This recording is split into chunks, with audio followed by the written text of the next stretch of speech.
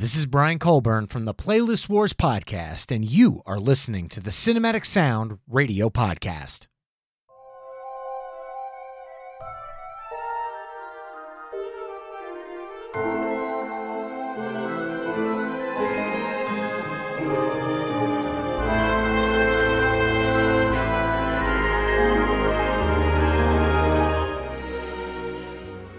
This is Talking Soundtracks with Jason Jury on the Cinematic Sound Radio Network.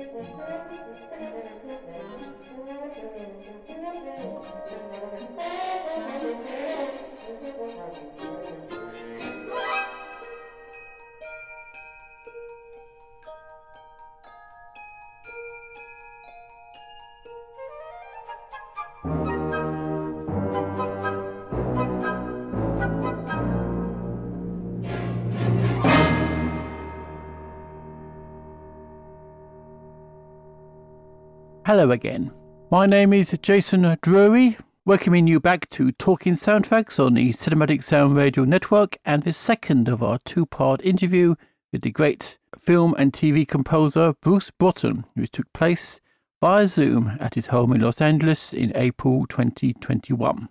During part one, we talked about how he got into television scoring, his first film projects, and his work on Silverado, Tombstone and Young Sherlock Holmes, of which Broughton met the producer Steven Spielberg during the recording sessions. Another series you worked with Steven Spielberg, aside from Amazing Stories, was Tiny Toon Adventures in 1990. How did you find working on animation compared to your other assignments? Well, I think I mentioned early on that when I was a boy, I wanted to be an animator. So the guy who was my hero before Jerry Goldsmith was Walt Disney.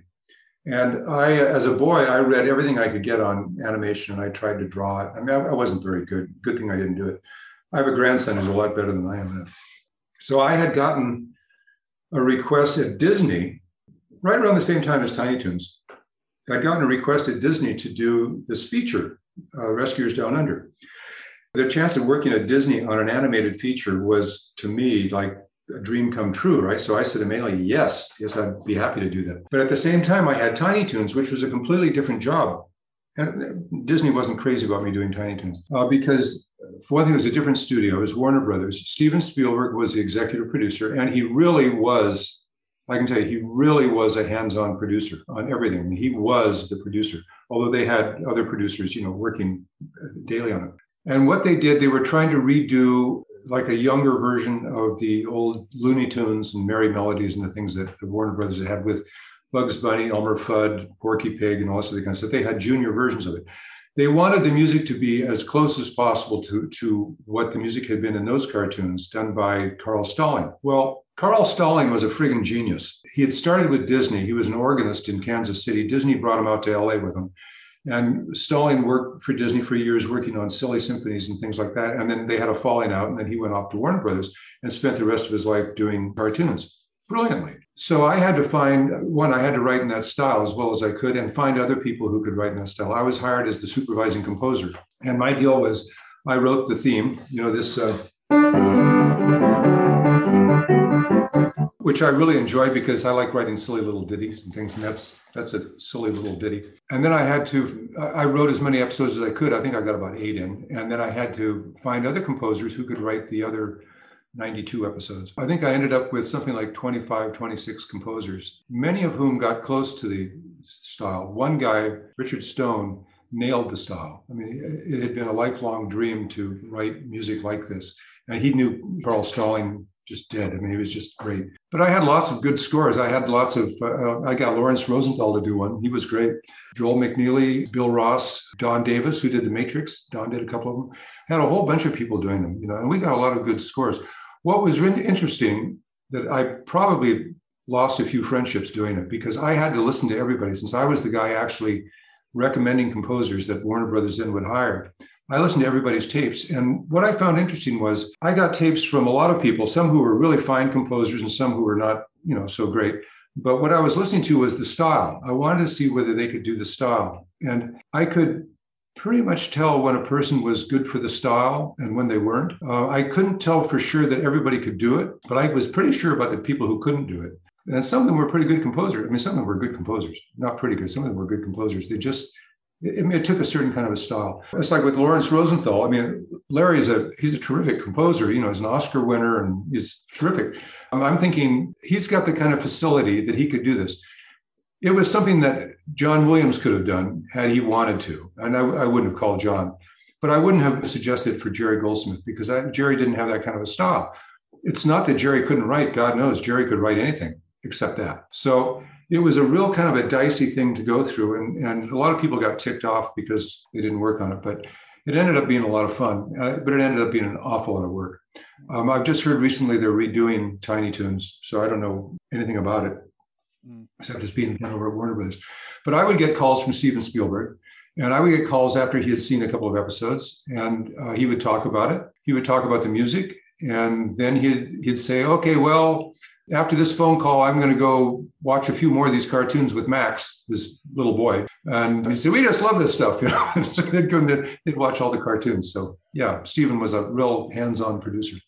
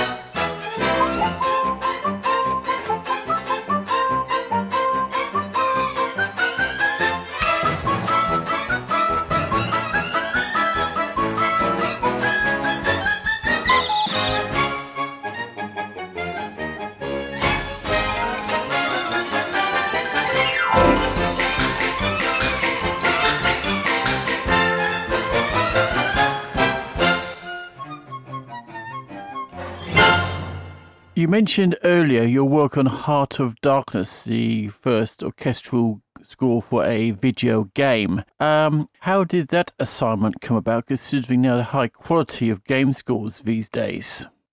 Yeah, it was the beginning. The way I did it wasn't the way the games are done now. I did basically the music to a 30-minute film, which was done in segments, 30-minute animated film. The reason I got the job, it was produced by a French group called Amazing Studio, I think was what it was. And it ended up being one of my favorite jobs because they were in Paris and I was in LA.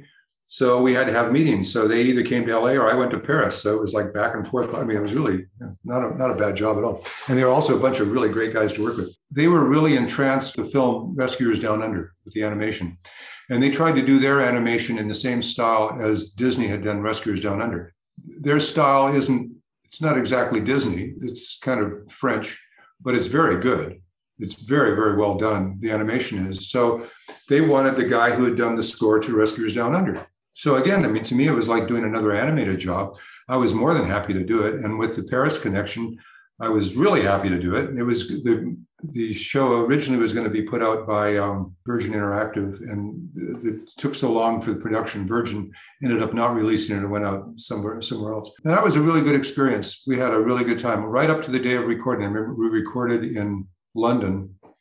Mike recorded, and they were just in heaven because they had spent so many years working on this thing, and finally they were seeing it with all the music.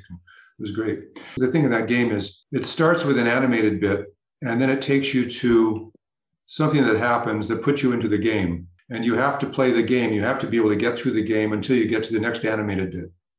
The next animated bit may be only 5 seconds, or it may be 35 seconds. It may be short or long. And then whenever it ends, it gets you right back into the game. And the game apparently is hard to play. And I've met people who made it. Somebody told me recently that he'd played it 3 or 4 times, so he knew the game well. And he'd gotten to the end. He saw how the show ended.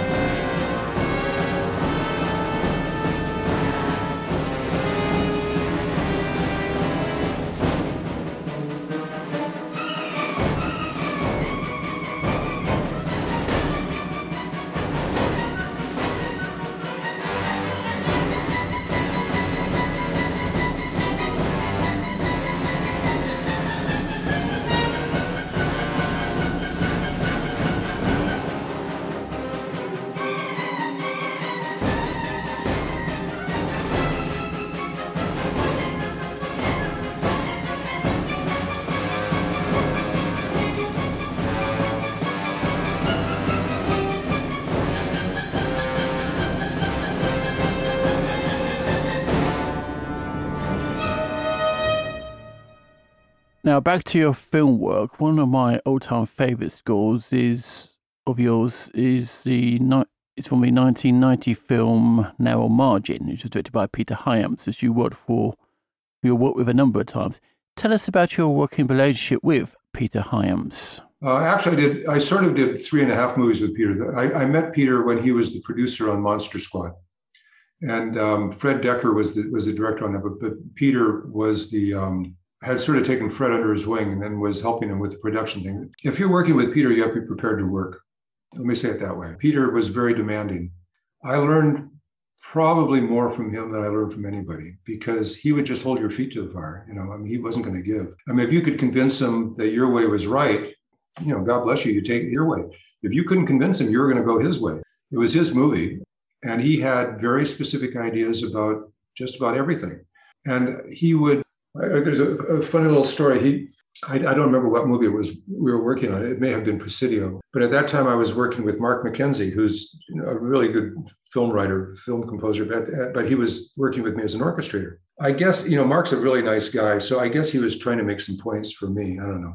So he said to Peter at one point, he says, Bruce worked really hard on this score.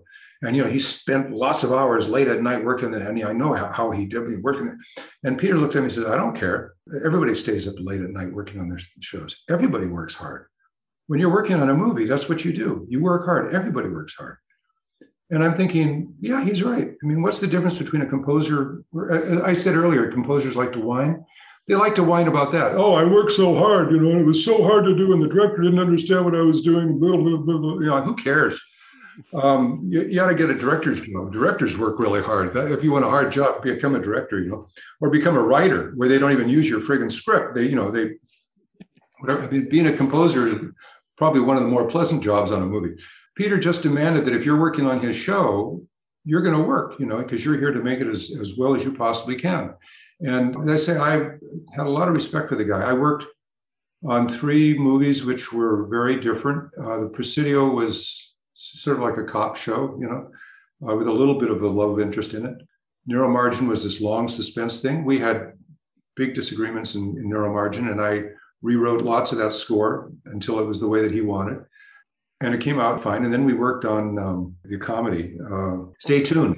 The cool thing about Stay Tuned for me, I mean, he got the perfect guy on Stay Tuned. I don't know whether he thought so, but he got the perfect guy on Stay Tuned because Stay Tuned was basically just a bunch of parodies of TV shows and movies that had happened before. So I had to parody this theme and parody that theme and parody that theme. And I love doing that kind of stuff. He has a 6-minute animated section in there that was directed by Chuck Jones, the famous guy from Warner Bros.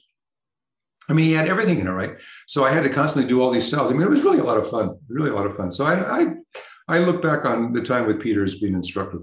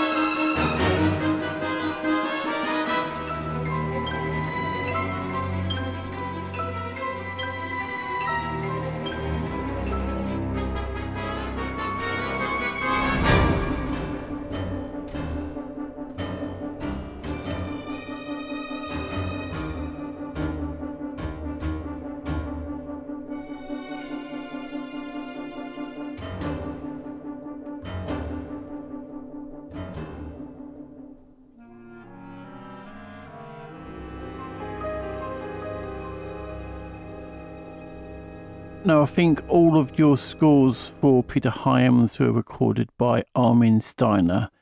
In fact, the majority of your scores in the US were recorded by Armin Steiner, including Silverado. Now, we talked about working with Mike Ross Trevor in the UK earlier. Now, what was your working relationship with Armin Steiner? It's really close. Armin and I consider Armin a really good friend. I talked with him the other day. Whenever I worked in LA, I worked with several people, depending upon their availability. The same as working with Mike, availability. You try to work with the same person, because the same thing with the instrumentalists. You try to work with the same people because as you get to know them, you know what their sound is, you know what they can do. And they get to know you, and it's a really great relationship. It's the same thing with your mixer, because you're basically entrusting your sound to that person. And Armin just had this amazing sound, or has this amazing sound of an orchestra. I mean, as a kid, he was a violinist. So he understands how the instruments work. He understands what it's like to sit in an orchestra. He understands what it's like to play a line. He had just this, to me, this really beautiful sound. He used to be the mixer at 20th Century Fox, and so he got to know that stage really well. It's basically the same stage that Alfred Newman worked on. They changed the recording booth, but basically the stage is the same one. He got to know it really well. So before I got into the movies, I started working over there on some of the TV shows. I remember doing Dallas over there and a couple of TV movies. When it came to doing Silverado was a Columbia movie, and that was on the same lot as Warner Brothers. And Warner Brothers has a really fine stage too, where they did all the Warner Brothers movies, in the 30s and the 40s with Korngold and Steiner. But the thing that I noticed about Fox to me was that Fox was very bright. It had an enormous high end. It had this full spectrum of sound. And I thought, boy, for this movie, Silverado, I want as much power as I can possibly get in terms of the sound spectrum. I want to do it at Fox.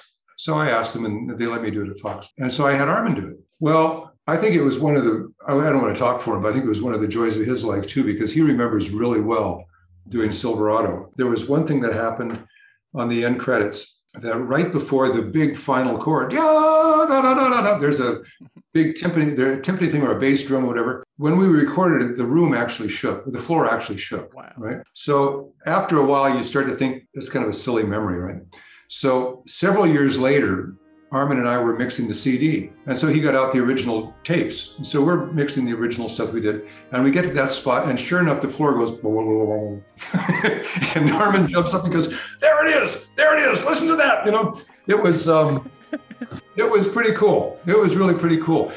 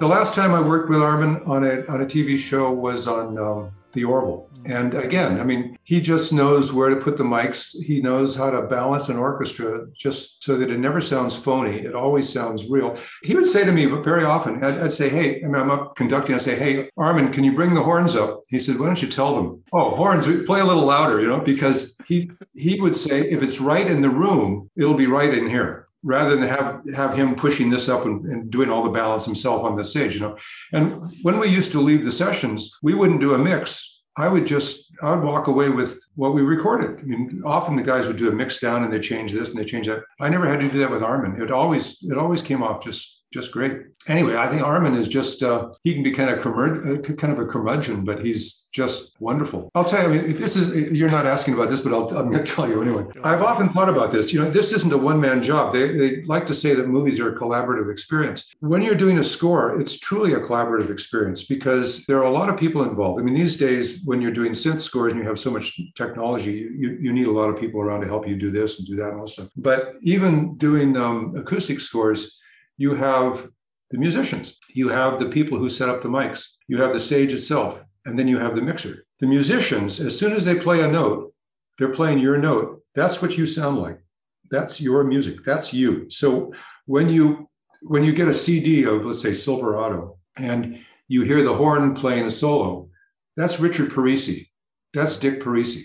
That's who I am on the CD. And whatever Silverado sounds like, I mean, I wrote the notes, but that guy played them. Tommy Johnson played the tuba. Al Kaplan, my brother, played on the trumpet. I mean, I can go through and I can pick out all the instrumentalists because years later, 20, 30 years later, I can hear these things. I go, oh, that was Dominic, or that was Louise, or that was John, or something. This personality comes through. And what I got to realize was, as I go back and I listen to my old CDs, so many of them, particularly from the movies, were recorded by Armin. I listened to it and I'm thinking, oh, thank you, Armin. I mean, it just sounded. That was the way that I hoped I would sound. And between working with me and working with him, the two of us working together, it was able to really create something that ended in being that. So you end up being grateful to a lot of people and realizing that there are a lot of people who you are. When somebody hears your music, yeah, it's your music and it's your notes, but those guys are playing it. That guy recorded it, and they're responsible for a lot of it.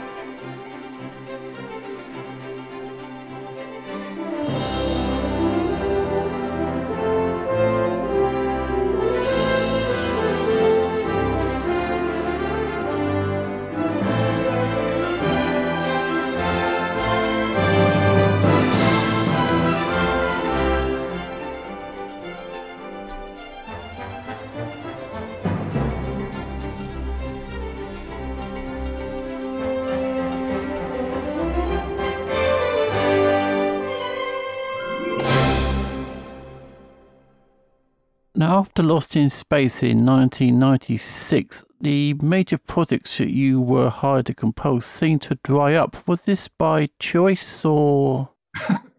No. Look, there are a variety of reasons. Things happen. I would say I've done a couple of movies since then. Very, very low budget. Things are not on the screen. I've done a fair amount of television since then. Lost in Space, I guess, was the last big major film. For whatever reason, I'm not unhappy with the way things turned out. I mean, I'm very happy with my life right now. I do a lot of writing and I do a fair amount of teaching. So I'm doing fine. But yeah, the movie thing sort of ground to a halt pretty quick. The thing about Hollywood, they say in Hollywood, you're never really dead until you're really dead. You never know. You never know what's going to happen. I mean, the styles have changed. Sometimes people like to go back and find somebody who hasn't worked for a while. Who knows? But yeah, around that time, most of the big stuff was pretty much had come to a halt. Which was a shame because a lot of fans like myself were wondering, where were you? And looking forward to listening to your great music again. Well, I still write music, so we just have to look in different places to hear it. Now, in 2010, you appeared on the credits of Tron Legacy, assisting on Daft Punk's score as a consultant to the orchestrations. What was your involvement on that score? That was an interesting story. The orchestrator on that is a guy named Joe Trapanese. Joe has since become, and Joe was always a composer, but he did a lot of orchestration. And since that time, he's done a lot of movies. I met Joe years ago and actually gave him a few lessons. Not that I'm taking any credit for anything he did, but Joe is always a really good student of music, of composition, of orchestration. I mean, Joe's the real deal. Anyway, so Joe's, he's a young guy and he's trying to make a living. And he landed a job with Daft Punk on Tron doing their temp stuff. And I think probably putting in the temp track and working with Daft Punk on their synth recordings and balances and whatever. He had a good chance of being able to be the orchestrator, but this was a big film for him. He had never worked on a film with such a big budget. So he called me up and he said, look, I get along with these guys. They like me and I like them and I like the film and it's a really good opportunity for me. I'm not sure that Disney would go to me as the first choice to be the orchestrator. So if I can get them to hire you to look over my scores and sort of indemnify them, would you be willing to do that? And I said, yeah, sure. Because I knew that he was good. So we did. We made a deal with Disney. And I don't remember what my credit is on the movie, score looker over or something. But I mean, he would do the scores and he would send them to me and I would go through them and I would make a few notes. He sometimes used my notes. Sometimes he didn't. Sometimes he'd say, no, I really want to hear this the way it was, because he's one of those guys who can actually hear what he's doing. And when he tries things out, he remembers, I want to hear what this sounds like. And if he has to make a change, he'll make a change himself. So he recorded the entire thing. He went over to London, he recorded the entire thing. And then he came back and he played it all for me. We sat and we talked about it and then realized we couldn't hear too much of it under all the synths, which was kind of a good laugh. But yeah, that was my contribution to Tron. It was, Joe did all the work and I just stood behind him and said, isn't he good? And he was. I mean, he is, he does a really good job. Now, in 2015, you returned to primetime TV, as you were, by co-scoring Texas Rising with John Debney. How did that collaboration come about? John and I have been friends for a long time, and he had a long-standing relationship with the producers on this. This was a huge project, and he understood it to be an 8-hour project with limited time. And so he called me up and he said, hey, would you want to split this job with me? Would you, like we go 50-50 on or something like that? And I said, yeah, sure, it's fine. So we had a meeting with the producer. He was fine with it. He's a great guy. And turned out that the show was 10 hours long, not 8 hours long. So we literally split everything. I mean, we wrote themes together. We would write cues. Sometimes I would call him up or I'd send him an email. I said, I just finished cue such and such. I ended it in C. So he'd know what key to begin his next piece in. It's like that, going back and forth all the time. They finally, when we got the whole thing done, they had a screening for it one day. It was a 10-hour TV movie is probably about 8 hours of actual film, maybe more. So they had a whole screening all day. We were watching Texas Rising, and we were sitting next to each other. And I would turn to him and I'd say, "Did you write that piece?" He'd go, "Yeah." I went, "Oh, okay. I don't remember that one." "Did you write that piece?" "No." I said, "Oh, okay. I guess that's mine." Okay. I mean, we had written so much music together, but it was really half the half. I mean, we split the cue sheet. All the royalties go 50% to him, 50% to me, because we just did everything just straight down. And when there was, we were, the show is really theme oriented, and we had a lot of, I don't want to say pressure. It was pressure, but it was gentle pressure on coming up with themes that were going to be approved. And so, he would write 4 versions and I would write 4 versions, and then sometimes his version would get used and sometimes my version would get used. And, it was like that. Sometimes he would write the beginning of the theme and I'd write the end of the theme. The only time in my life I ever did that. And it worked out fine. We're still friends. Who conducted it? I did. He stayed in LA and he produced it. And then I was in Nashville, as it turned out, recording it. So, we did it long distance.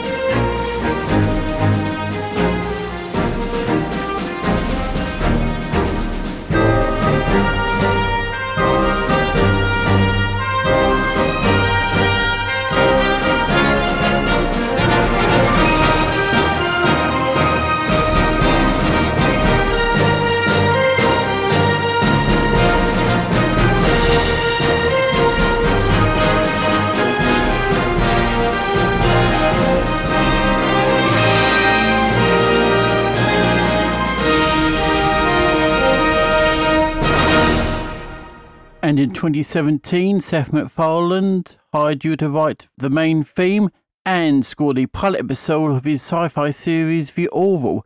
How did that assignment come about?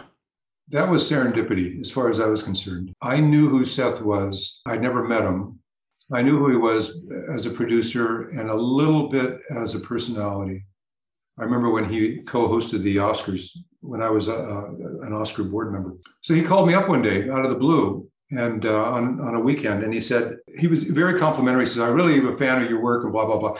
Turns out that he's also a fan of a lot of other people's works because he's good friends with Al Silvestri, talking about Al earlier.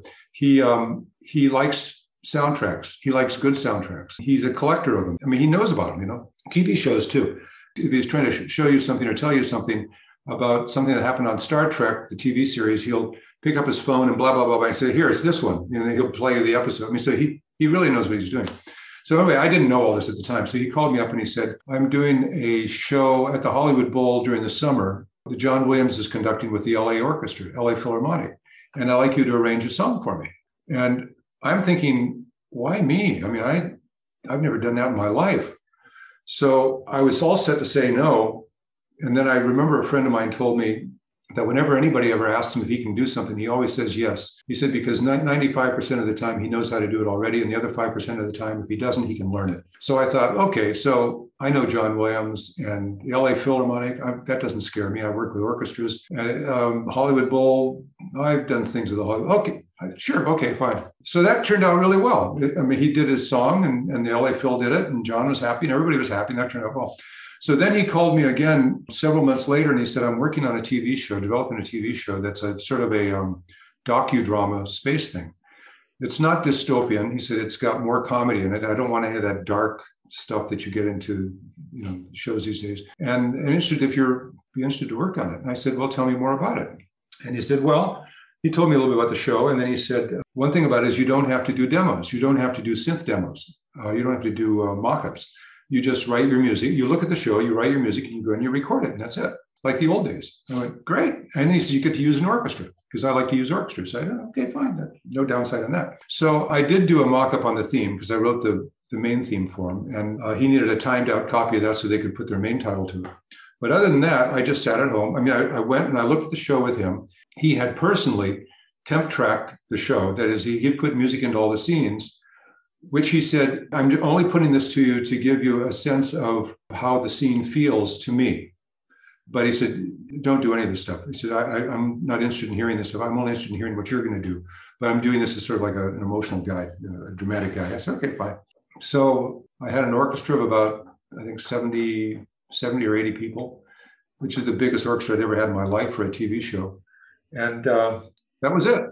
Worked out great. And then he called me later and he asked me to do an album with him. So I did an album with him too, more arranging. And suddenly I became a composer, orchestrator, arranger. Kind of cool.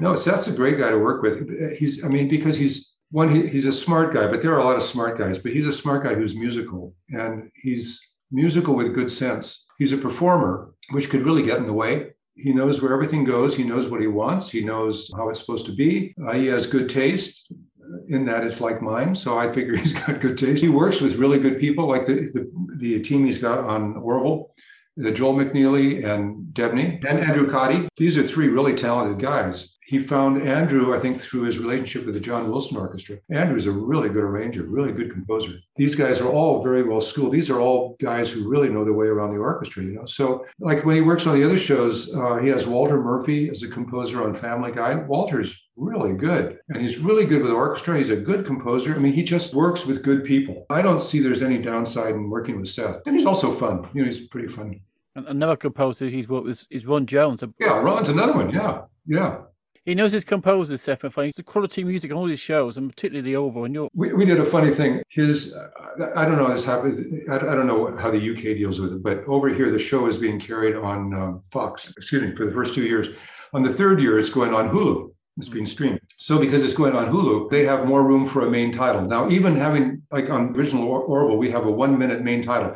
That in itself is unusual. That's a throwback to the old days because, you know, nobody has main titles, hardly. So he wanted a theme and the whole thing, just like we did. So when it got to be Hulu, he has room for 1.5 minutes of a main title. So we got a chance to redo the main title, to rearrange it. There were some other things, some other qualities he wanted because the show had changed a little bit. So I guess it was about a year ago, I rearranged that. So we brought in an orchestra again. So I ended up I called for the same size orchestras I'd used originally. I thought it worked then, it'll work now. We started recording this thing, we started rehearsing this thing, and then I was told we were going to take a break. We were going to take we might take a break like as long as an hour. So I said to Seth, so what's going on? He said, we're hiring more musicians. Wow. So he just figured it's not enough guys out there. So we added like a dozen string players to it. So we're sitting around waiting, and pretty soon the violin walks in, and the cellist walks in, and, you know, so that's Seth.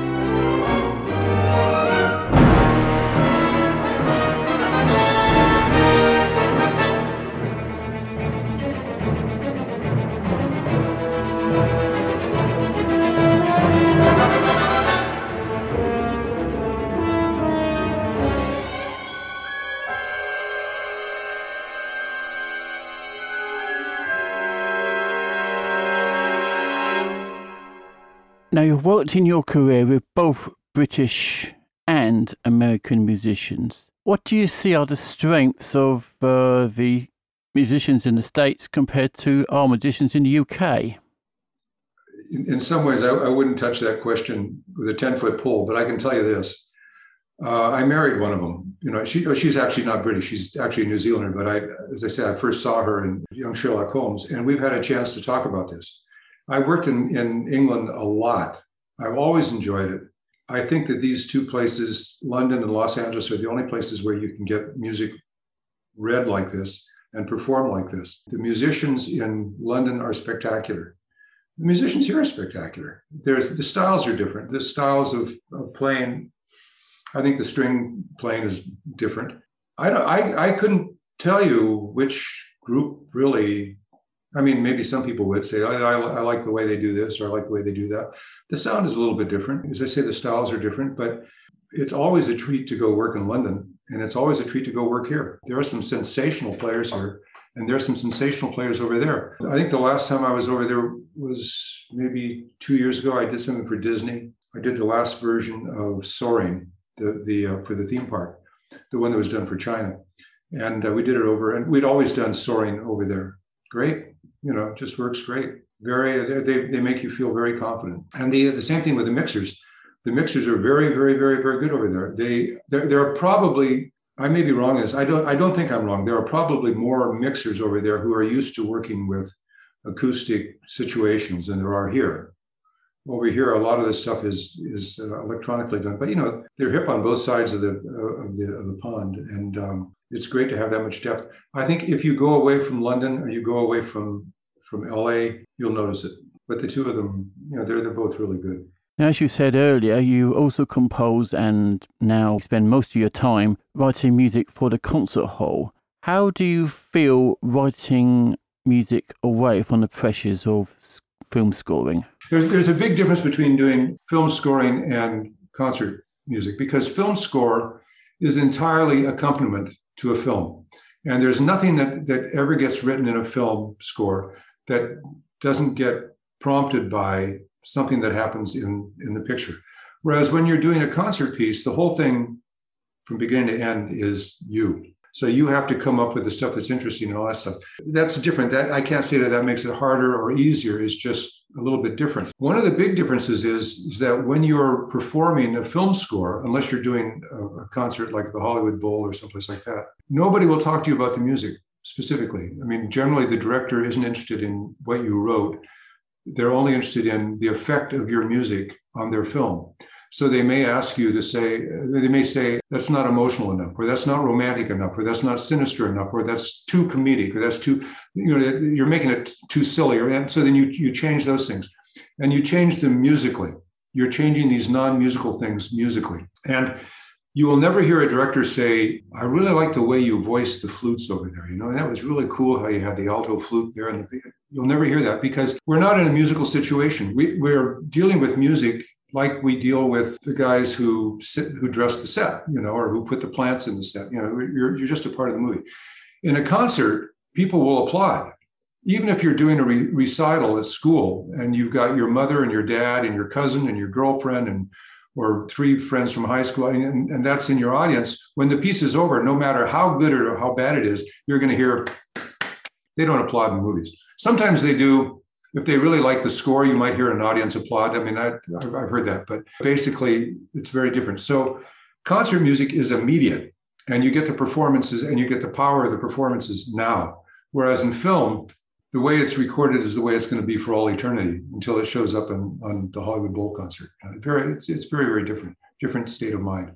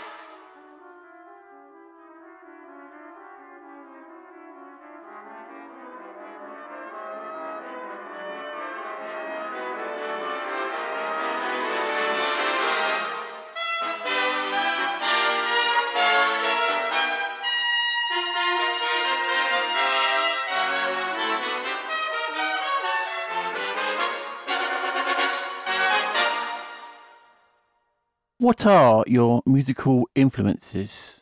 Well, when I was a kid, it was mostly classical music, and because I took piano, and then because I grew up in the Salvation Army and had to play in the band, I got a lot of that. So I had a lot of influence on hymns, folk melodies, tunes like that. I think the upside of that primarily was a certain kind of melodic sense and also really good grounding in harmony. I've noticed that a lot of the guys who come out here who are English or British, or mostly English, they go to the Royal School of Music or something, Royal College of Music, and they have a pretty good harmonic sense, better than Americans. Americans, I've noticed that their elementary theory is not very good. I listened to that kind of music up through college, and then when I got out of college, I had been exposed to some more advanced music, and then once I started to write, I had to do everything, I listened to everything. Because now you run out of, it's not so much that you run out of things, you need to extend your technique pretty quickly for the demands of the picture. So I was always looking for new things to do and listening. Still am. I still listen to stuff. Now, going back to your film work, what directorial collaborations have you been most satisfied with in your career? Well, a lot of them were good. I never made the kind of connection with somebody like John Williams did with Spielberg, or some composers do, like what's his name, Danny Elfman with Tim Burton. Tim Burton. I never did that, but I had a lot of good experiences. I mean, I had good experiences with Larry Kasdan on Silverado, with Barry Levinson on Young Sherlock Holmes, with Tommy Schlamme on, who's a really fine guy and a good director, on the Axe Murderer movie with Mike Myers. Peter Hyams I learned a lot from Peter. I mean, he was very demanding, but I learned a lot with him. I enjoyed working with John Hughes. He wasn't the director, he was the producer, but I enjoyed working with John Hughes on 2 of his movies. I don't have many terrible stories. As I get older, the stories all become nicer and nicer. That's what it should be, really. Well, I'll tell you one thing. As I become older, I found that a lot of the scores that at the time I may have had problems with, or they were difficult to record for whatever reason, that they've been scores that have continued to be enjoyed by people. I hear back from them years later, and I'm thinking, well, yeah, okay, so it was worth it. So there was nothing, I never had any relationship I mean, most of the people I worked with were actually really good to work with. I think they were all really good to work with because I always learned something from all of them. But I think all of them produced movies that gave something of value. So yeah, I can't complain. As far as problems are concerned, I heard you had problems with your Lost in Space score, and that turned out to be one of my all-time favorite scores of yours. No, I didn't. Actually, I didn't have a lot of problems with Lost in Space. The main problem with Lost in Space was that there was no time to do it.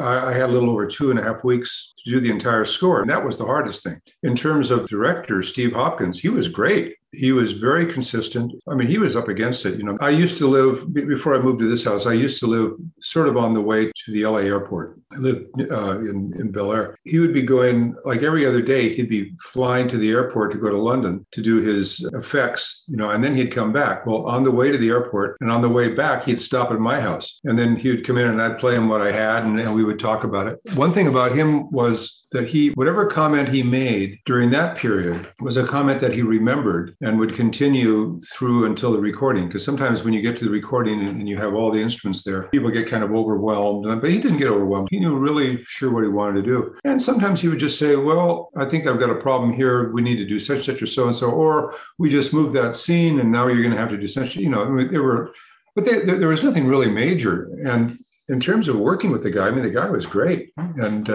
no, I had a really good time with him. It was, I think the movies that were harder to do, that wasn't actually one of them because there wasn't much time. Sometimes you get into time constraint or you have mechanical problems or something. I don't know. I can't think of anything that really stood out as being a terrible problem. Mostly it goes pretty uniformly.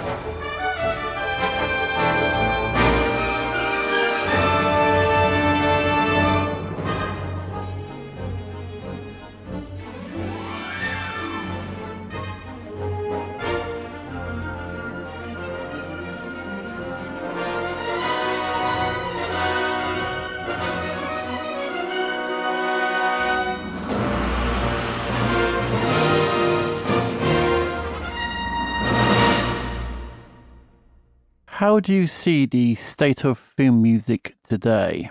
Well, it's too easy being an older guy to take shots at the younger guys. It's not like what I'm used to. It's not like the way, when I started, we did blah, blah. I hear guys do that. There are actually a lot of scores that I've heard that I think are really good scores, and they're not necessarily done by kids. Like first time I saw How to Train Your Dragon, I remember as soon as I finished it, I went and I wrote a note to John. I said, this is a terrific score and great movie, and you're going to get a nomination or something like that, which he did. He should have gotten the award for it. I've seen lots of scores by Tom Newman and other guys like that, that are really good. Occasionally, I see new scores that are really interesting. The score to Johan Johansson did it. Arrival. Arrival. Okay, the score I saw to Arrival, I thought that was a really good score. Now, that one was particularly interesting to me because it was basically sound design. In terms of the music, there were maybe 5 notes, 5 pitches that he used, but he used the sound design in such a way that was so fascinating and I thought so successful. It made me realize that if I were a young guy now, if I were in my 20s, just beginning, and had the sense to do this and had the ability to do it, I would probably go more into sound design as a composer than into the traditional thing that I went into, because I think the manipulating of sound is really, really, really interesting. I haven't seen anybody do it as well as he did it. I've seen other scores. However, I sent a note to somebody the other day. I've been watching their series. It was on Amazon or one of the, and I liked what he was doing. I'd seen it over several weeks, and I just liked the way that he had developed the show and the way he worked his materials. And I thought it was a very successful job. So occasionally I see things that are really good. I often see things that aren't very good. And when I say they're not very good, I mean, they're not very good musically. They're inept. They're amateurish. They're overly used. I don't always blame the composer. I sometimes blame the people he or she's working for, because there seems to be a lack of understanding of what music does in a film. I mean, I was watching a show last night, a series which I've carped about a lot. I mean, it's not a great series, but it went on several seasons. And the music is written by somebody who obviously has a lot of ability. You can see that. I mean, if you just listen to a section of music, you go, oh, well, actually, that works really well, and that's really well done, all that kind of stuff. But I think the show didn't understand what they wanted, so they put way too many songs in it, which, by the way, pollute the actual show itself. And then they apparently asked the composer to write this style and write that style and write this style and this style. So this is hodgepodge of stuff by somebody who probably, left on his own devices, would have done something pretty decent. So I find a lot of confusion. A couple of years ago, in preparation for a talk, I went back and I looked at some of the shows that we were doing when I worked for CBS, which was 50 years ago, and looking at old shows like Hawaii Five-0 and stuff like Gunsmoke and all that kind of stuff. And what I was interested to see was, one, the music was louder. It was more a player in the sound design of the entire picture, but also there wasn't so much music. We used to put music then when we needed it. When there was some reason to put some music in there, that's when we put music in. And the rest of the time, there was nothing. Now, my gosh, I mean, there's music everywhere. People start to talk and you hear music. And I see these TV dramas. Sometimes my wife is watching them in the evening, and I'll slip in and I'll see some of them, and it's just music going on all the time, and this dreary, stupid, insipid stuff.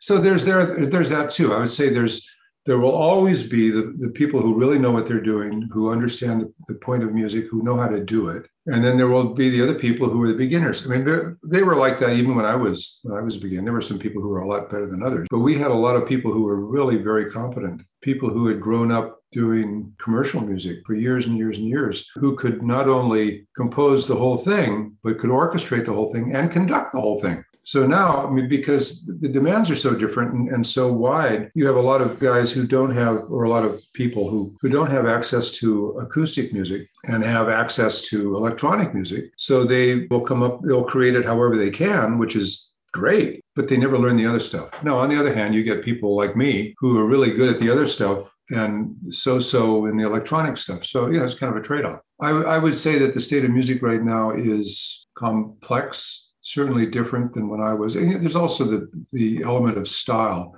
because styles change. I've gone at least 2 or 3 times through periods when orchestral music was not done anymore. Everybody wanted to do songs and banjos or whatever. And then, it comes back and usually comes back with slightly different twist on it, so that now we're doing orchestras with electronic stuff. There's all sorts of things that happen. So I don't know. Right now there's a lot of opportunity, but I think there's a lot of confusion. So but occasionally you see some really good jobs done. You mentioned earlier that you not only write film music, but you also teach film music. When did that start, and how long have you been passing on your expertise to students? I was part of the group that helped begin the film music program over at University of Southern California 30 years ago, or whenever it was, or 40 years ago. I don't know how long ago it was.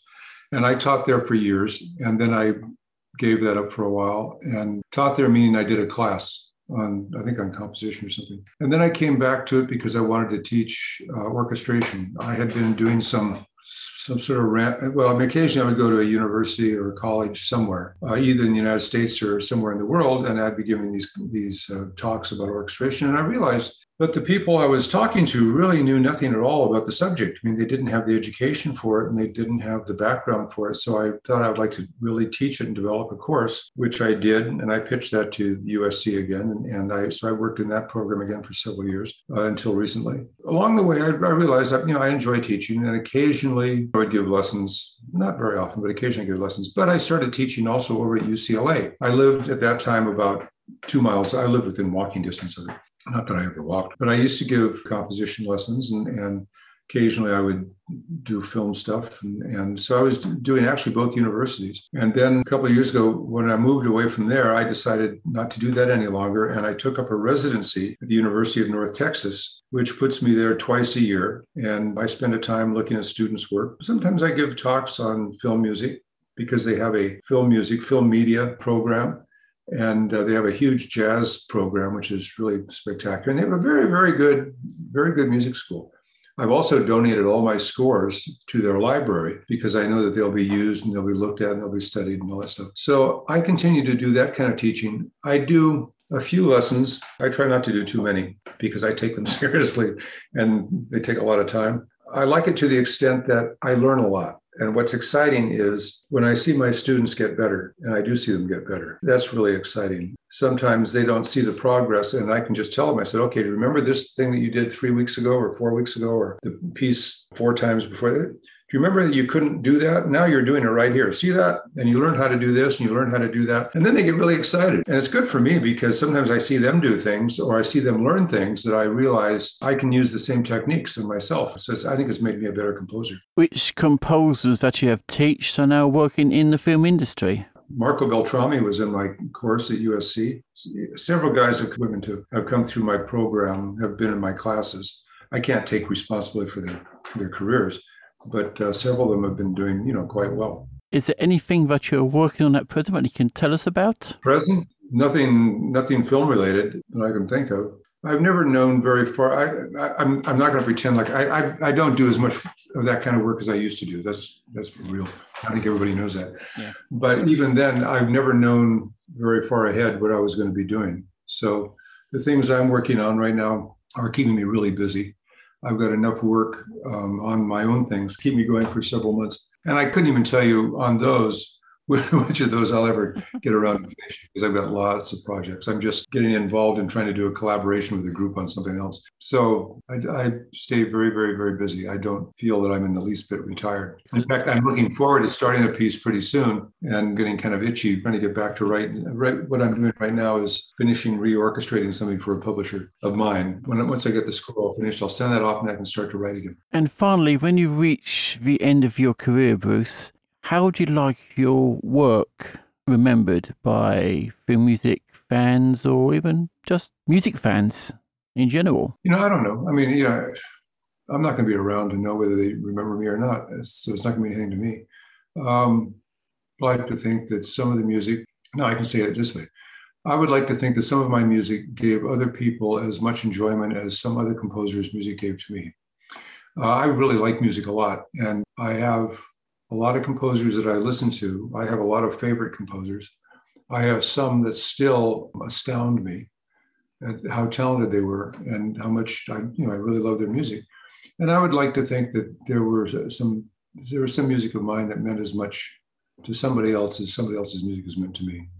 That I think would be the biggest thing. It's sort of like, when we write, all the stuff that we write, actually, I think for creative people in general, whether you're a composer, you're a writer, whether you're a musical performer, whether you're a dancer, a choreographer, a painter, whatever it is, you're basically showing a physical response so that when you write, as a composer, when you write a phrase, you write phrases in a certain way that have a lot to do with your metabolism, meaning they have a lot to do literally with you. I think that you can tell the personality of a lot of composers. I think you can probably tell something about how they were. And I firmly believe that when you listen to a composer, particularly a good composer who isn't overly influenced by other people, although we're influenced by everybody, is that when you listen to their music, you're really listening to them. Like if you listen to Bach, you're listening to Bach. I mean, that's the guy right there. I mean, the guy whose notes you're hearing, because the way that he wrote, the way he worked those phrases out, that's the way that particular member of the Bach family wrote music. Same with Beethoven or Gershwin or Ravel or me, anybody. So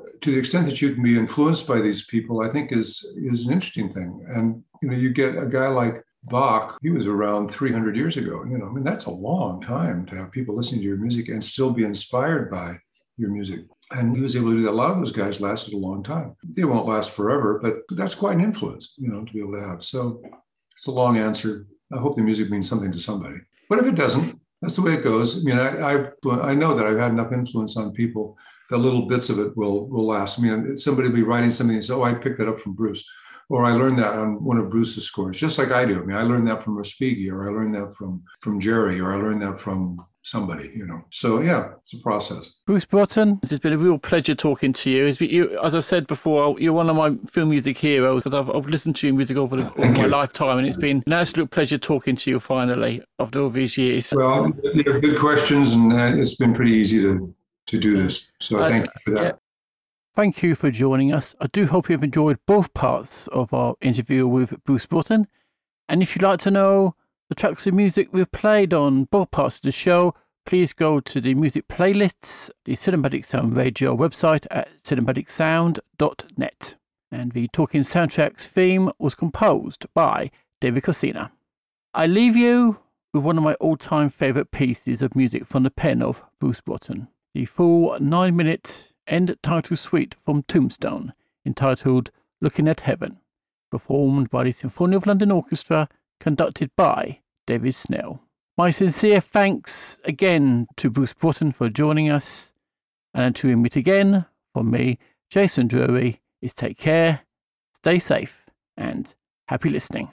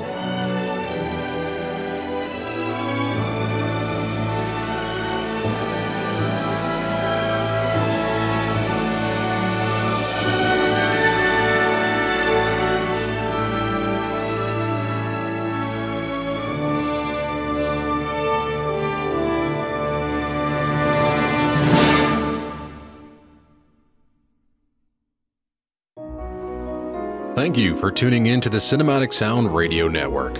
I want to thank Tim Burton for providing his voice for all the bumpers and stingers you hear throughout the show, and to David Casina for providing Cinematic Sound Radio's intro music. If you have any questions, comments, or concerns, please email us at cinematicsound@yahoo.com. You can find us on social media at CinSound Radio on Twitter, at Cinematic Sound on Facebook, and from wherever you're listening to us today, please leave us a 5-star rating and a positive review. Reviews help introduce potential new listeners to the show. While you're at it, head over to TeePublic to find yourself a Cinematic Sound Radio t-shirt and support us on Patreon by going to patreon.com/cinematicsoundradio.